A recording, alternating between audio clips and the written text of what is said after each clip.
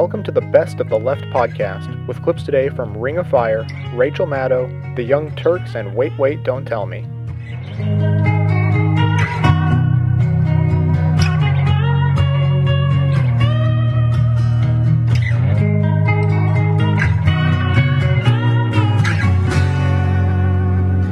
Exactly 2 weeks ago, 3 detainees at the U.S. military prison at Guantanamo Bay, Cuba, were found dead in their maximum security cells.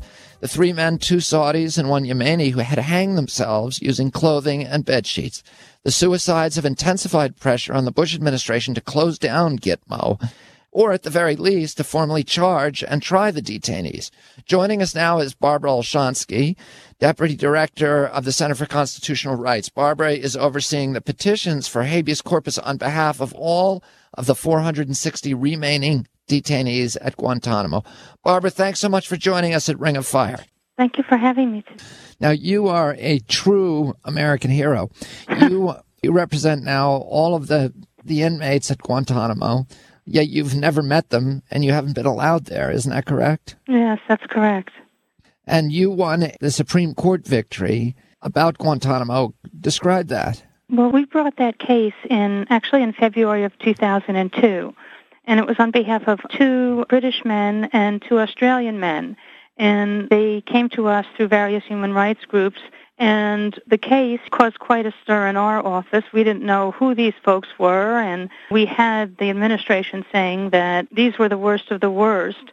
But we also had the administration saying that they were not going to follow the Geneva Conventions. They weren't going to give them any hearing to find out what they had done, whether they had been on the battlefield or not, whether they'd fired any shots or not, and nor were they going to give them any of the justice that we have in the United States. And we decided that we had to bring a lawsuit just to make sure that they reached a court of law, whether it was a military court or a civilian court. We didn't hold people indefinitely without giving them the right to talk about the legality of their detention. And that was our case. And it got up to the Supreme Court in June 2004, and the Supreme Court agreed with us.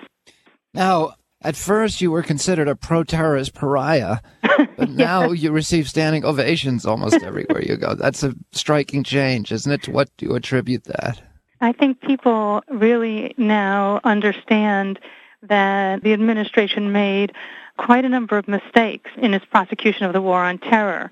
It's finally come out in the press that in Guantanamo there's Camp Iguana where the children were kept, and they were as young as 7. And that there were many, many people that the United States has admitted were there incorrectly, that we had made an error. And that was in part because we had paid bounties to people and said, if you turn somebody in that you think is a terrorist, we'll give you $3,000 or $5,000. And so there are these huge classes of people that the United States Department of Defense now admits never belonged there. And I think when people start seeing those errors in reality with a face that comes with them, you start to understand that maybe this wasn't the most carefully thought out response. The administration used the term enemy combatant to describe these people and to say that they don't have any rights. But that's not a term that's used in any international humanitarian war. They basically coined it themselves, correct? Yes, that's really the heart of the matter. I'm so glad that you said that, because that phrase, it really means nothing, because if you're a combatant, you're a soldier. And if you're a soldier for the other side, of course, you're an enemy soldier or an enemy combatant. So all it means is a soldier for the other side. And that doesn't really mean anything in terms of our law or international law. But what the administration did is it said, well, we're giving this a different meaning. It didn't tell us what that different meaning was, but they used that meaning to create a category in which the president could use the commander-in-chief war powers in a whole range of areas that the Constitution doesn't permit and has never happened in history. And so the administration used the phrase enemy combatant to arrest Jose Padilla in Chicago O'Hare Airport when he was going to visit his son, and keep him imprisoned without access to a court or a lawyer for 3 years. And he's an American citizen. And use that same power behind the words enemy combatant to pick up people in Italy, in Belgium, in the Gambia, in Zambia, in places all over the world that had nothing to do with any battle, any military hostility, not even any articulated plan against the United States or any other country.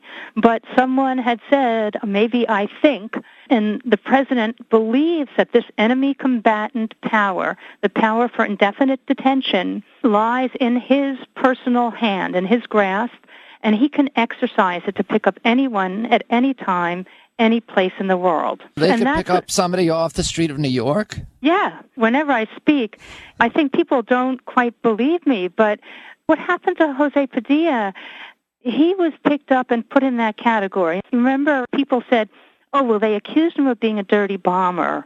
But then right away in court, they said, well, you know what, we think we made a mistake. We don't think he was going to do anything like that. And it took a long time for the press to catch up with the government throwing out those allegations. And then they said, well, we think he visited people in the Middle East. And then, well, those allegations didn't really mean anything. And so eventually the case went to criminal court. And now he's being accused of giving money to a charity that might have somewhere far along the line, charities give to charities, might have given money to an organization that they think might have terrorist connections. And that's all he's accused of now. And he was an American. The press still hasn't caught up with this, have they? No, not really. There's kind of a vague feeling that he's guilty of something. That's also one of the problems. This was one of the most fascinating moments for me in court, probably in my lifetime, I guess, was we had this marvelous judge in the beginning when we were first starting these cases after we won, the cases to get a trial for people or just a hearing in court. And the judge, this wonderful judge, Joyce Green, she asked the government, well, let me take you through a hypothetical, just like law school.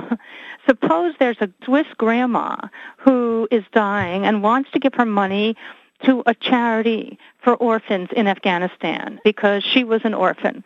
And so, she thinks she's going to die soon. She gives all of her money to this orphanage, and somehow someone in the orphanage siphons off some of the money that somehow gets to an organization that's related to Hezbollah or some other banned organization. And the judge turns to the government and says, so what is she? And the government lawyer says, she's an enemy combatant. And the judge says, and so the Swiss grandma goes to Guantanamo? And they said, yes. And at that point, everyone in the entire courtroom was just awestruck. And it was just amazing.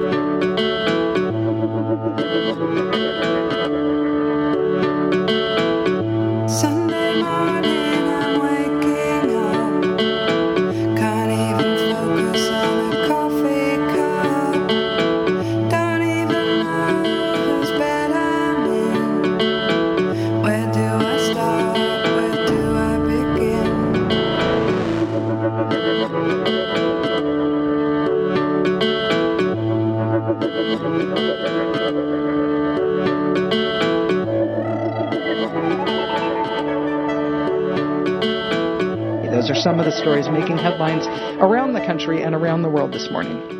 But every day here on the Rachel Maddow Show, we do enjoy poking a sharp stick at the soft white underbelly of the right-wing scheme machine, giving you a little peek at their political playbook. Today's underbelly political tactic is what I think is the big important thing lurking under the surface of yesterday's Supreme Court ruling, the hugely important Supreme Court ruling in the Hamdan case about Guantanamo. And that tactic is the right-wing political tactic called court stripping. You have heard me rail about the George W. Bush presidency as a power grab, right? The effort to make the president into a king, to elevate him above the courts, above the Congress, above the law. And it's one thing for the White House to do this, for Bush and Cheney to do this. We've got a whole special show about the recent history of the power grab, the roots of Dick Cheney's philosophy on this in the Iran-Contra scandal. Special show coming up on this on Tuesday, on July 4th. And, so it's one thing for Bush and Cheney to do this. We kind of know that this is their agenda, to sign these signing statements that secretly say that they're not going to obey the law, to secretly claim the right to torture people despite laws against it, to secretly break the laws that say you can't spy on Americans without a court order. It's one thing for the White House, which we know has this agenda. It's one thing for the White House to do that stuff, to make one branch of government super powerful, to just claim that power, which it constitutionally doesn't have. Power grab. But there's another part of this dynamic that some Democrats are even helping with that hasn't really been politicized, that certainly hasn't been made so much a partisan issue that Democrats are paying any sort of price for jumping on the bandwagon here. And it's something that is just as dangerous to our constitutional democracy as Bush putting on his Burger King crown and proclaiming himself above the law. And that is the devaluation of the courts, stripping power from the courts, saying that the courts can't rule on certain areas of the government's activities, right? When the Supreme Court ruled in Hamdan yesterday, they crushed one of the right-wing arguments in favor of this legal black hole that we've set up in Guantanamo. And that right-wing argument that they crushed was that the Supreme Court, which after all is called the Supreme Court, the Supreme Court does not have the jurisdiction to rule on what the U.S. government does to prisoners at Guantanamo. That was the right-wing argument, that the court has no jurisdiction. Right? So the court has no jurisdiction, and Congress either has no jurisdiction or no interest in regulating that, depending on who you ask. The public has no right to know about it, and so the president just gets to do whatever he wants because he says he wants to do it, and he's the president, and there's no law that constrains him. He's the king. That's the right-wing argument here. The Supreme Court killed that argument yesterday, which is why the ruling is so important. The Supreme Court said that the Detainee Treatment Act is unconstitutional. Now, it would be one thing if this was just, another right-wing ploy, another White House power grab, right? But if you are a fan of the Rachel Maddow Show, if you know anything about my feelings on this subject, you know that I have been yelling for months about how Democrats have pushed this thing too. If you go, the thing that they ruled unconstitutional yesterday, right? The Detainee Treatment Act. If you look at that, if you look at the freaking Detainee Treatment Act, which is now unconstitutional, illegal, moot, if you go look at that act, it was Democratic Senator Carl Levin who wrote the freaking language that says that if you're at Guantanamo, then you are outside the jurisdiction of U.S. courts. It was a Democratic senator who co-sponsored that legislation and wrote that language that said if you are a prisoner at Guantanamo, the courts can't rule on anything that we do to you. The U.S. government can do anything they want to you, and the U.S. government and their actions are unreviewable by U.S. courts. This is a pernicious, anti-American, and now officially unconstitutional right-wing political tactic.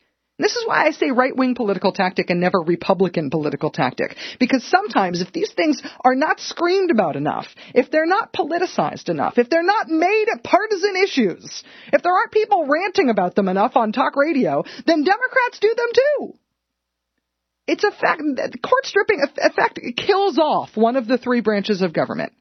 It strips the courts of their ability to rule on stuff. It says this area of the government's actions are outside the realm of things that the court can consider. It's immune from consideration from the courts. Think about what that means, though. Why is the court an equal branch of government? Right? There's the executive branch. There's the legislative branch. That's Congress. They make the laws. And there's the courts. Why are the courts an equal branch of government? They are an equal branch of government. Their job is to make sure that our laws fit within the Constitution. We're a constitutional democracy. Congress makes the laws. The president executes the laws, right? Make sure they're carried out. And it is the courts that reviews the laws to make sure they are in accordance with the Constitution. So if you take the courts out of it, you're taking the Constitution out of it. You are literally saying that there are things that the U.S. government can do where the Constitution does not apply, is not relevant, that we are no longer a constitutional democracy, that's not the foundation of who we are as Americans. We're England, right? No written constitution with a king. That's what court stripping is. That's how serious it is. That's as fundamental a principle you can get if the whole idea of why you're a public servant is to defend our constitutional democracy. Court stripping may not get all the publicity, right? But it is a really scary right-wing political tactic. It has not been politicized the way that some of the other stuff has been. It has not been made a partisan issue. It's not something that Democrats are held to account for falling in line and doing the right thing on this, and that's a crime.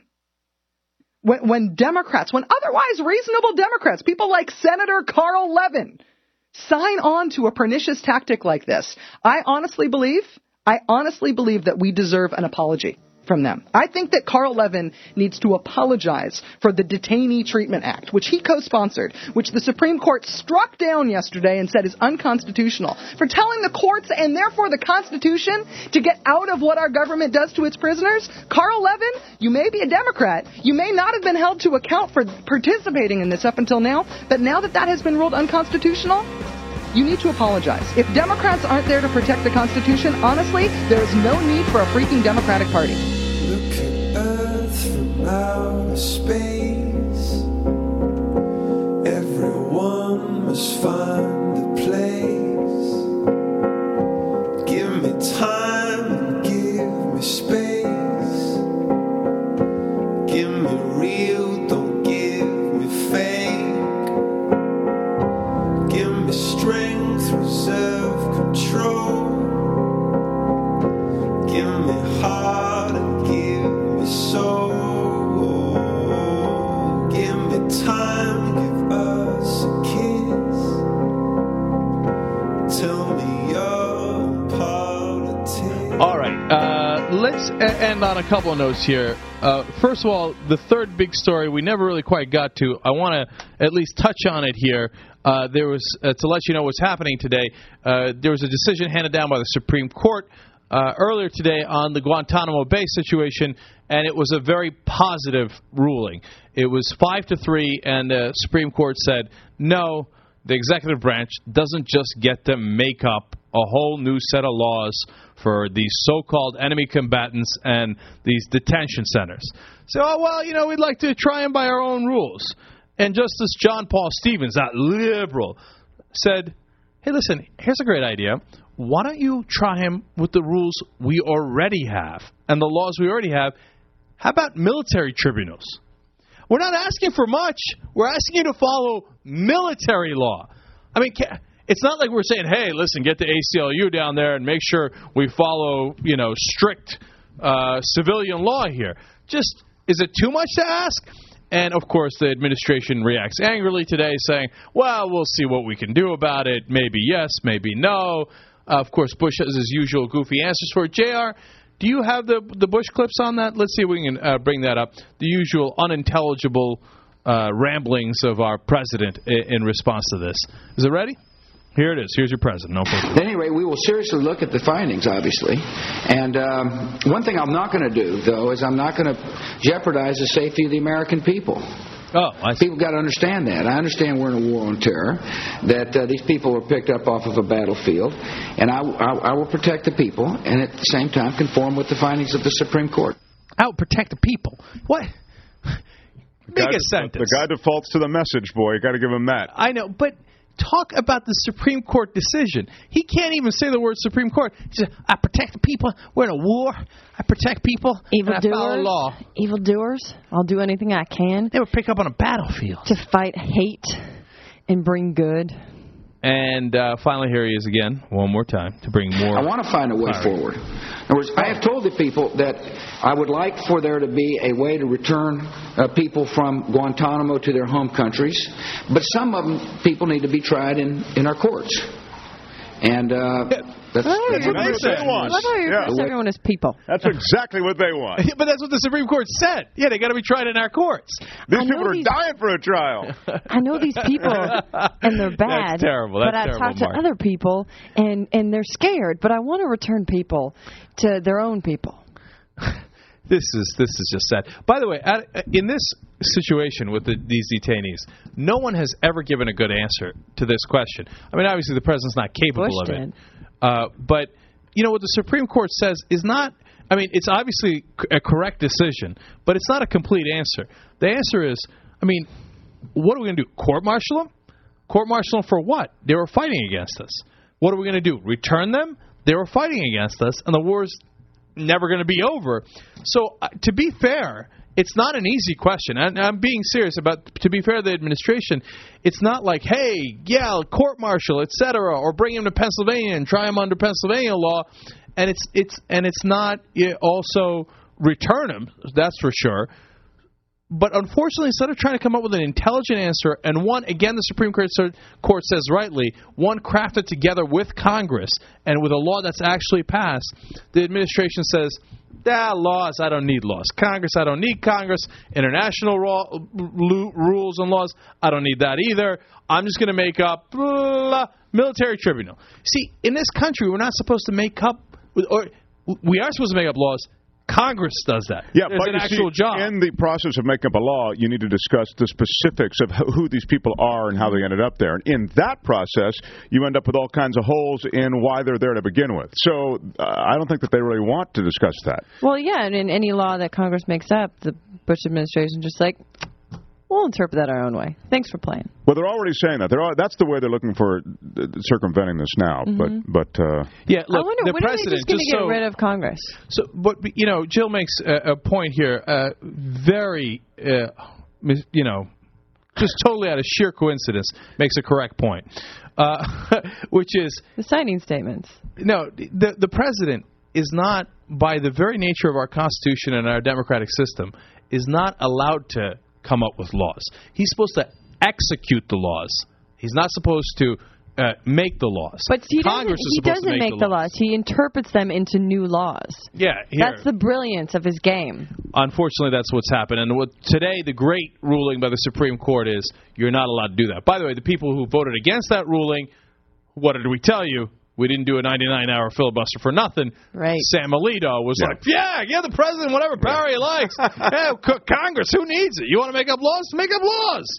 And Clarence Thomas and Roberts would have voted for it too, but he had to take himself out of the case because he had voted it in the earlier ruling when he was in the lower district court. Anyway, and then Clarence Thomas is so moved by this, for the first time in this whole tenure on the Supreme Court, he read his opinion out loud. He's like, I'm telling you, you got to let the president do whatever he wants because I don't want to write any more opinions. I'm tired out here. Just let him do something, and then we can just retire. I'm really jealous of Sandra Day O'Connor.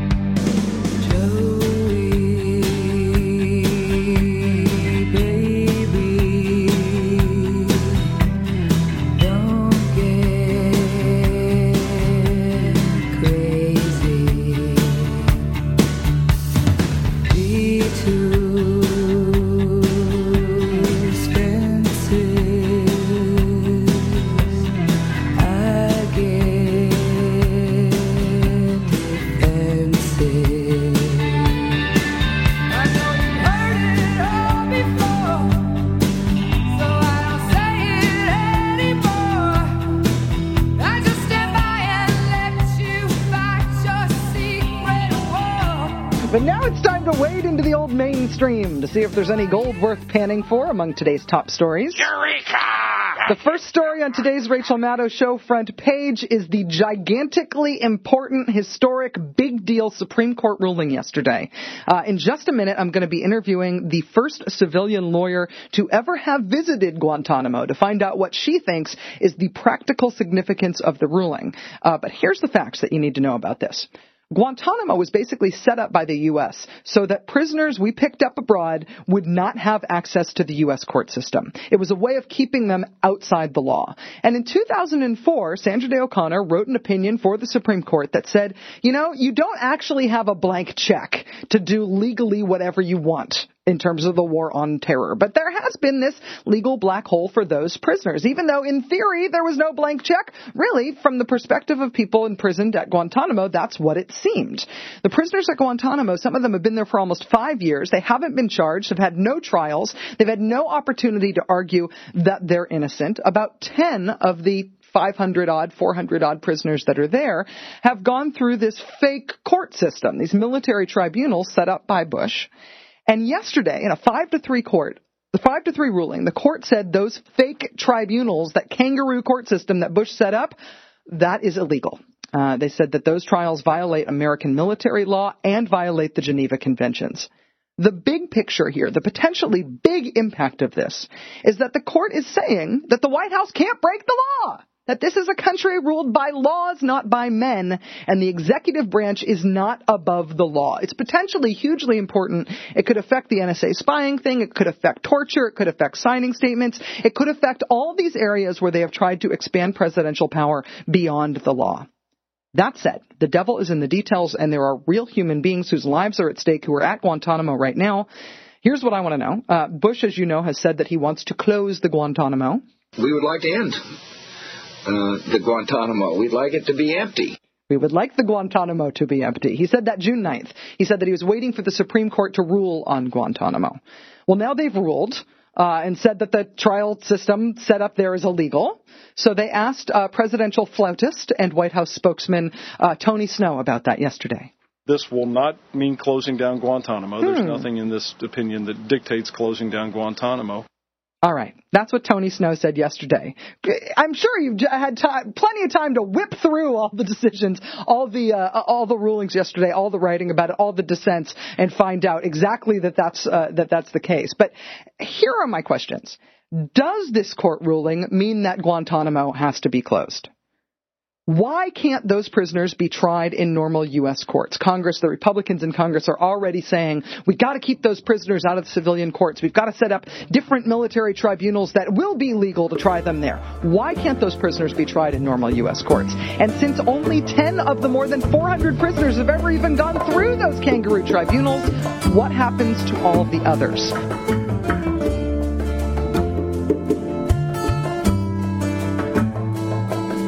De Alto Cedro voy para Marcané, llego a Puerto voy para Mayarí.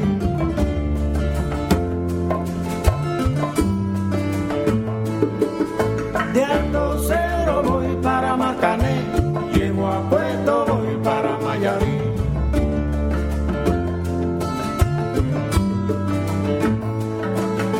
De Alto Cedro voy para Marcané, llego a Puerto voy para Mayarí.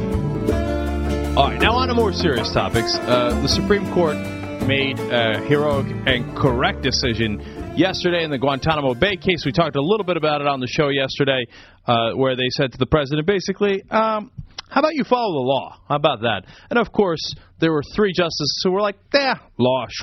Who needs the law? The president can do whatever he likes. Did we call it a democracy? We didn't mean a democracy. We'll talk more about the details of that with our next guest, and also a little bit later in the show as well. Yeah, Commander Harlan Ullman joins us now, Senior Advisor to Johns Hopkins Center for Strategic International Studies. He's also a commentator for BBC, Fox, and Al Jazeera, and a columnist for the Washington Times. Sorry to hear that. Yeah, which makes me incredibly dubious, but this guy has certainly the credentials. He's also written his new book, is America's Promise Restored, Preventing Culture, Crusade, and Partisanship from Wrecking Our Nation. Commander, welcome to the Young Turks. Thank you. I'd rather be called Dr. O'Harlan. Okay. That was a long time ago when I was in the great U.S. Navy. All right. Well, we will call you either one. You pick one, Doctor or Harlan. Harlan is fine, guys. All right, Harlan. Well, welcome to the Young Turks, Harlan. My pleasure. You talk in the book a bit about Guantanamo Bay, correct? Or at least you bet. And torture and enemy combatants and the huge mistakes that this government has made. All right. Well, tell us about then your reaction yesterday upon hearing the Supreme Court's decision. I'm not surprised. The decision could have been a lot tougher, but in these matters, the Supreme Court usually understates the issues. There are two big, I think, things here that people have to understand. First, I believe that this administration acts more based on commander-in-chief powers of a war. And by the way, if this is a declared war, we really have a very funny way of showing it. The only department that I know is at war is the Department of Defense, but nobody else is. So this whole notion of a declared war strikes me as let me. strange. I don't want to cut off your answer. Continue with your answer. But let me just say, the absence of facts is really what counts here. Since 1977, because of drug trafficking, we have been monitoring bank accounts through the so-called SWIFT. That's the Society of Worldwide Financial Transfers. This is not news. George Bush, in the 2004 election, talked about this.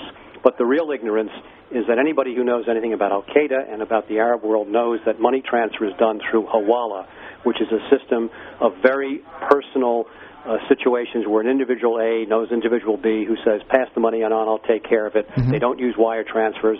And so this whole notion of SWIFT, it may uncover some things. It's been done in the war against drugs, but it has very, very little relevance to the war on terror.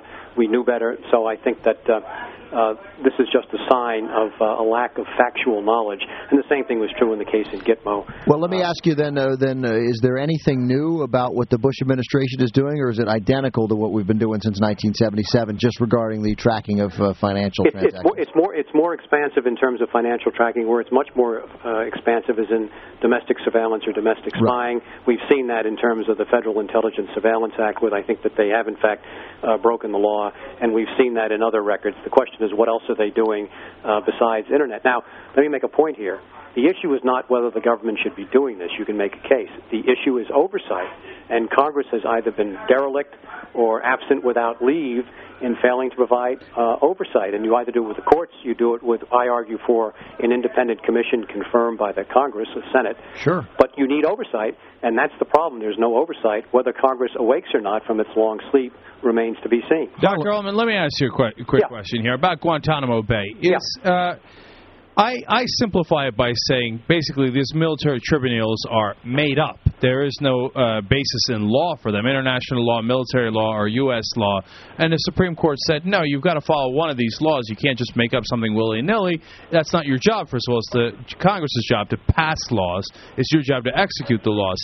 Am I overstating it, or is that really the essence of what's happened here? In a sense, you're overstating it. I mean, we had military tribunals. Nuremberg was, in fact, a tribunal. We tried Nazi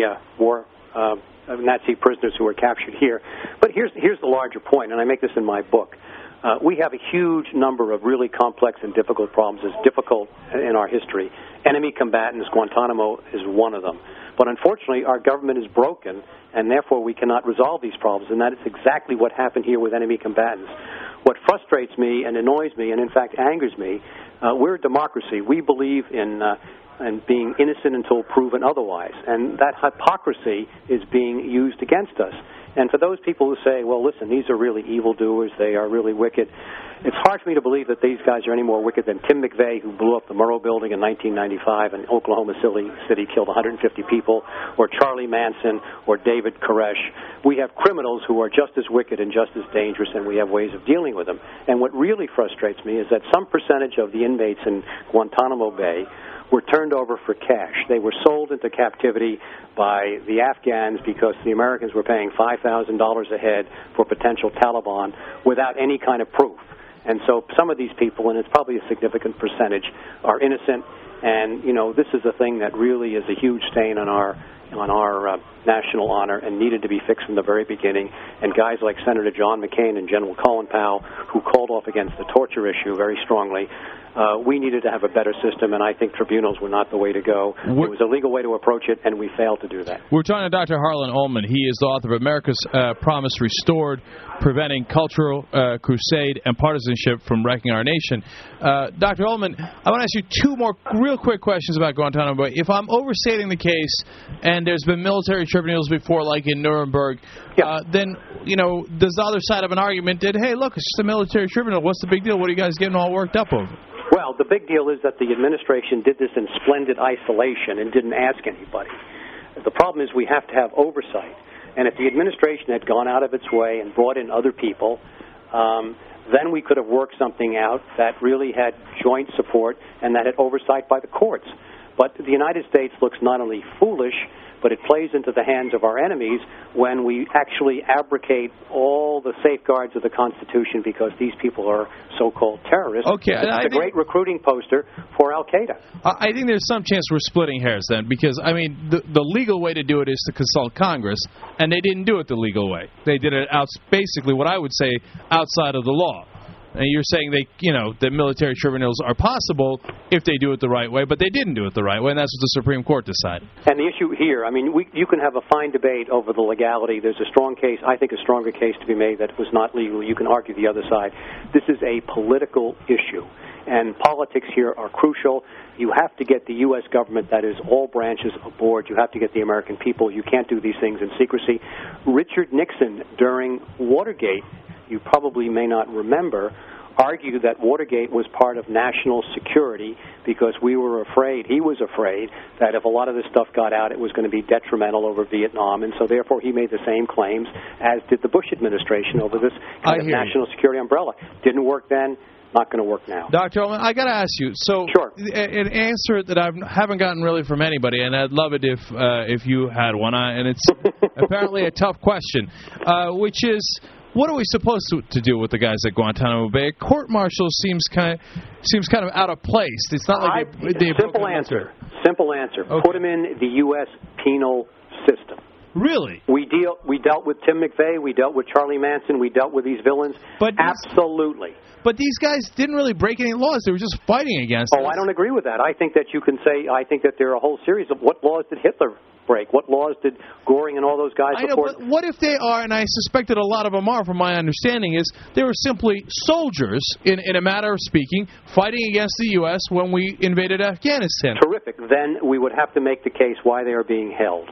And if it turned out that we did not have a strong case, then they ought to be let go. And the Supreme Court just reaffirmed it. It said... Is the war over? I mean, is it time to repatriate soldiers on the other side? I mean, I think it's a really difficult question. I'm a little hesitant in letting these guys go if they are soldiers, because what's to stop them from going back to Afghanistan and rejoining the fight? That seems a little...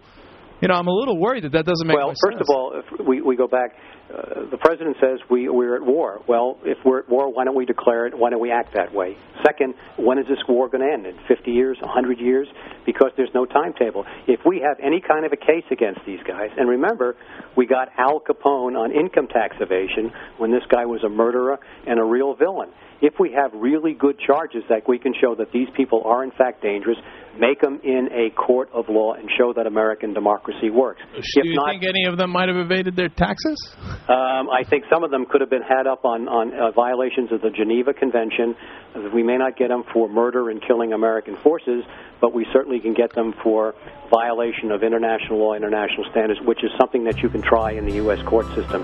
It makes us look better. It requires the case. This notion that we're going to spill sensitive information, I think, is just misplaced. That information is so old. It's 3 or 4 years old right now.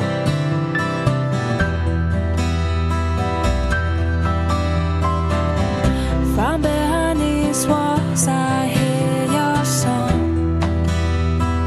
Oh, sweet words, the music that you play lights up my world. The sweetest that I've heard, could it be that I've been touched and turned? Oh, Lord, please, finally things are changing. As you know, the Supreme Court issued a resounding rebuke to the Bush administration yesterday. It was a smackdown for the Bush administration's arrogant, damaging, embarrassing, ignorant belief that it is above the law, and that things like the Geneva Conventions don't apply to America because we're so virtuous as a nation. Joining us on the phone is a lawyer who has been directly involved in the fight for human rights and the dignity of prisoners at Guantanamo. Her name is Gitanjali Gutierrez, and she is an attorney with the Guantanamo Global Justice Initiative at the Center for Constitutional Rights, and she joins us on the phone this morning. Gitanjali, thanks for joining us. Thank you. What's your reaction to the ruling? We're thrilled. It certainly is a happy Friday. Many of the attorneys that we're involved with have been speaking about the decision, and it is a powerful slam down for the Bush administration's assertion of unreviewable executive power and for the things that they've been doing in Guantanamo Bay. Many of us were also calling our clients' families yesterday, who were also just filled with joy about the decision. I know that you were as far as I know, the first civilian attorney to ever visit a client at Guantanamo back in 2004, right?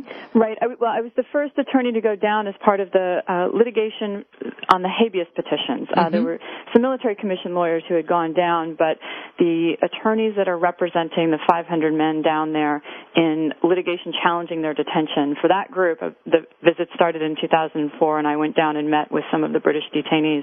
From the circumstances of the way that lawyers involved with prisoners there are able to communicate with them, with the frequency of visits and all of these things, what do you know about, do we know that the prisoners at Guantanamo even know about the ruling yet? Do we know anything about what kind of information they personally have? Well, at this point, the only thing that we do know is that Charlie Swift, who is the military defense lawyer for Mr. Hamdan, was able to speak to his client by phone yesterday and share the decision with him. I saw some news articles reporting that, and Mr. Hamdan was, quoting Charlie, awestruck by the fact that the United States Supreme Court stepped in and upheld the rights of a little man like him, which is something that, coming from his country, he's not familiar with. Yeah. We actually, I think we have a quote from Charlie Swift yesterday outside the Supreme Court hearing. He was talking about what he saw as the importance of this ruling and the fact that it was such a rebuke to the Bush administration. Trent, do you have that clip? It's a return to our fundamental values, and that return marks a high water point in American history. It means that we can't be scared out of who we are. And that's victory, folks. So a very inspiring statement to hear from him, that we can't be scared out of who we are. Do you think the fact that he's told his client about the results of the ruling means that the word will spread throughout the facility, hopefully? Hopefully it will, and I think this is a turning point, that these men are painfully aware that they've been held outside the law. When I went down in September of 2004 and shared the news of the center's case, Rasool v. Bush, where the Supreme Court said that the men are entitled to go into federal court and challenge the legality of their detention, the morale was very high among the prisoners. Many of them, the majority of them, were not fighting against the United States and never engaged in hostilities. So they've just been trapped down there. So they're very, very hopeful. And 2 years later, habeas hearings in federal court have not occurred, and the men are feeling hopeless.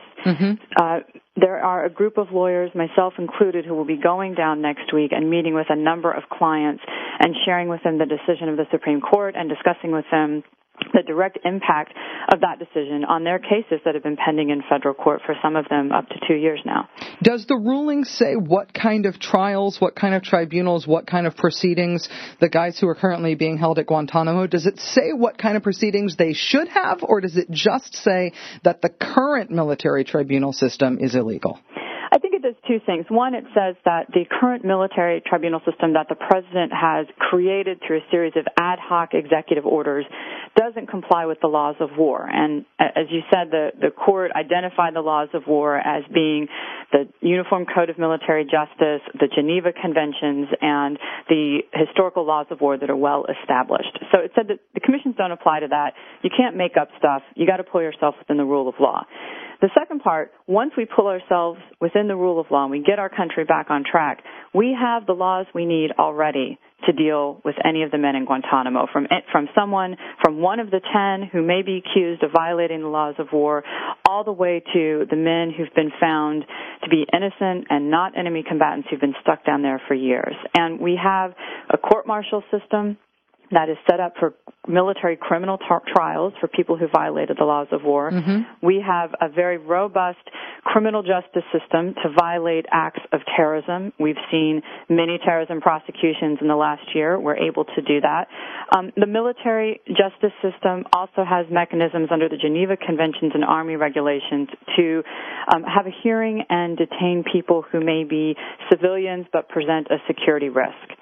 So even someone who might be a guerrilla fighter or a terrorist can still be detained under the existing military proceedings. So we don't need to make anything up. Yeah, and that's the thing that's been so, I think, hard to understand if you don't have a political analysis of the Bush administration kind of just making a major power grab through the lens of the war on terror. The thing that's been hard to explain is why, if we have a court-martial system, if there are already military tribunals that have been established in American law, if there is a whole criminal justice system that we've had for for hundreds of years in this country and seems to be working fine, with all of these existing systems, why they would go to the trouble of setting up this new system, this untested system system that it's not a huge surprise, I think, was ruled unconstitutional since they made it up out of whole cloth. I mean, I'm wondering, given that only, I think, 10 of the prisoners at Guantanamo have even gone through one of these fake court rulings, one of these tribunal rulings, if there's going to be any different impact on those 10 who've gone through the system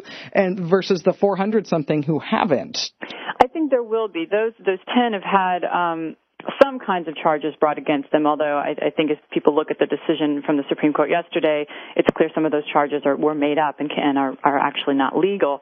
But what it means for the rest of the men is that they all have habeas petitions, the Great Writ of Habeas Corpus, which is a legal mechanism that allows people who've been historically detained by the king and thrown into prison without any trial or hearing to come forward in a civilian, not a criminal proceeding, but come forward in a civilian proceeding in federal court and ask the government to tell them why they're being detained and gives them an opportunity to say, you know, actually, I was just running a little stall in a market in Afghanistan, or in fact, I was picked up in Bosnia and the Gambia, or any of one of the many countries where people were picked up, and I wasn't in Afghanistan at all.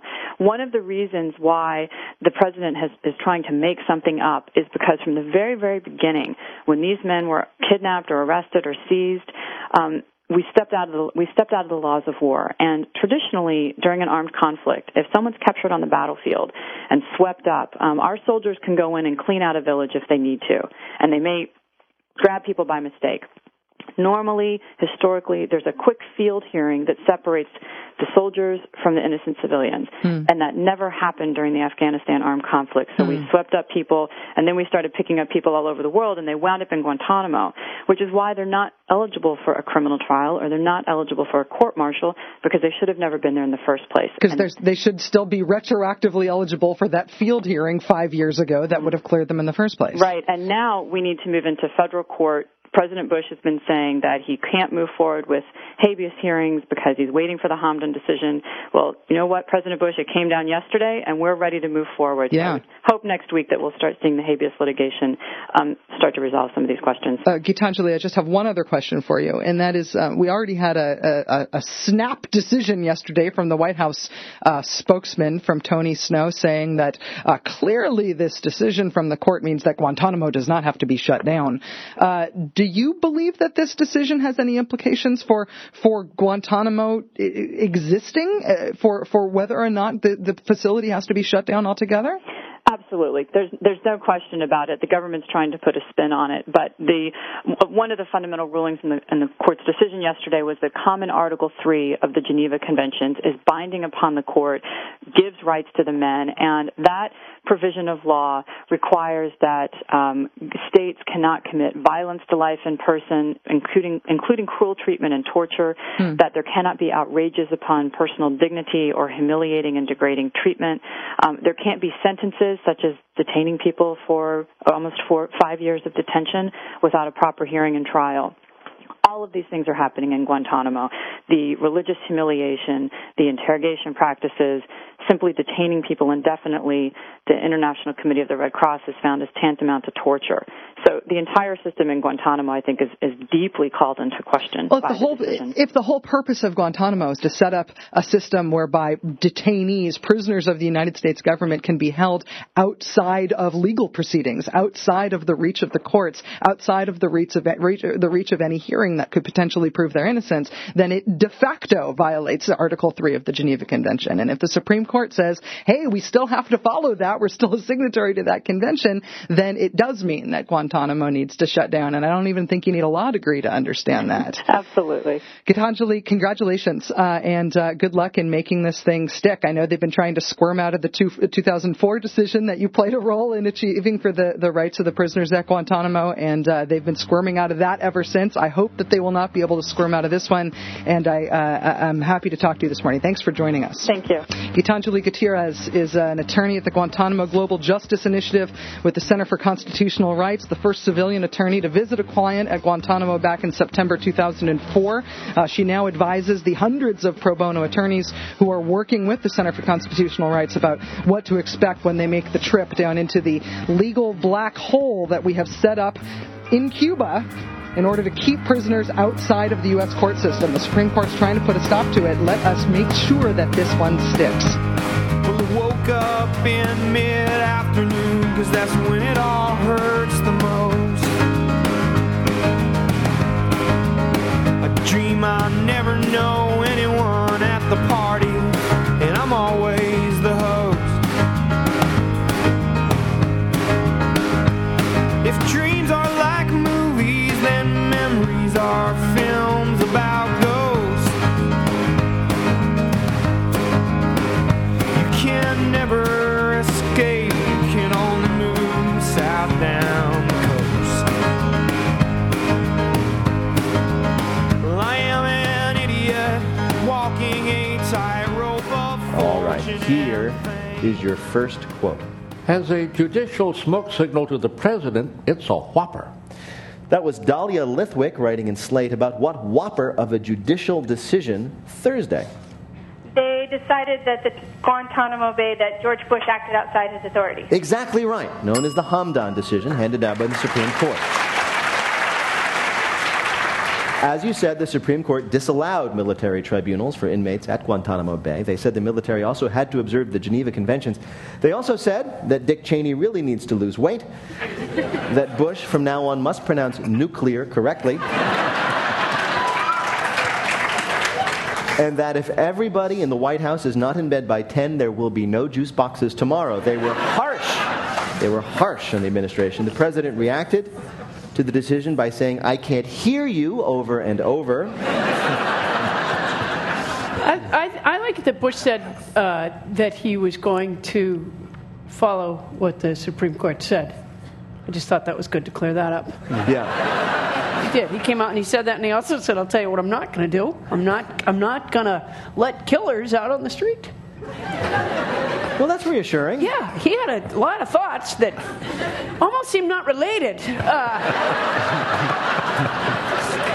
One of the interesting things about the case that didn't get a tremendous amount of publicity was that, of course, there were 8 judges ruling. It was Right. 5-3 because Chief Justice Roberts had to withdraw because it was his decision that they were considering. In other words, he wrote the decision that they overturned. Now, that's going to make things awkward around the vending machines at the Supreme Court, is it not? Yeah, definitely. Yeah. I don't think they're going to be zipping one another up in those rows.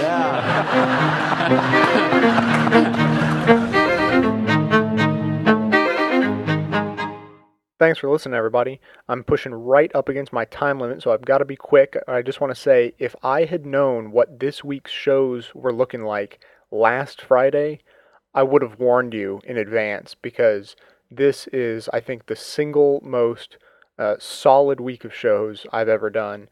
I've done a best show ever in the past, but this is the best week ever, I think. So if there's ever been a week to not miss a single show, this is it. Especially Friday. Friday's a very important show, I think.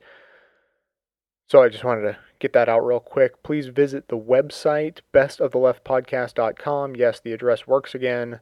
And there is an award ceremony going on, so head to the website and learn all the details about that. I would appreciate everyone's help to the ends of the earth. Have a good one, everybody.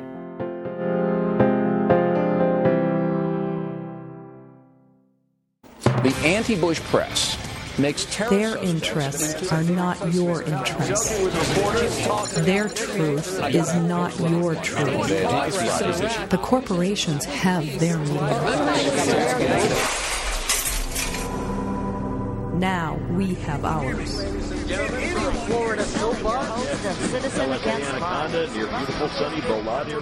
The Progressive Podcast Network. Welcome to Wake Up AM. Wake Up AM. Now we are the media. Listen to your media. Take your country back. Go to newmediarevolution.org. Brand new Progressive Podcast. The Progressive Podcast Network. New Media Revolution. newmediarevolution.org.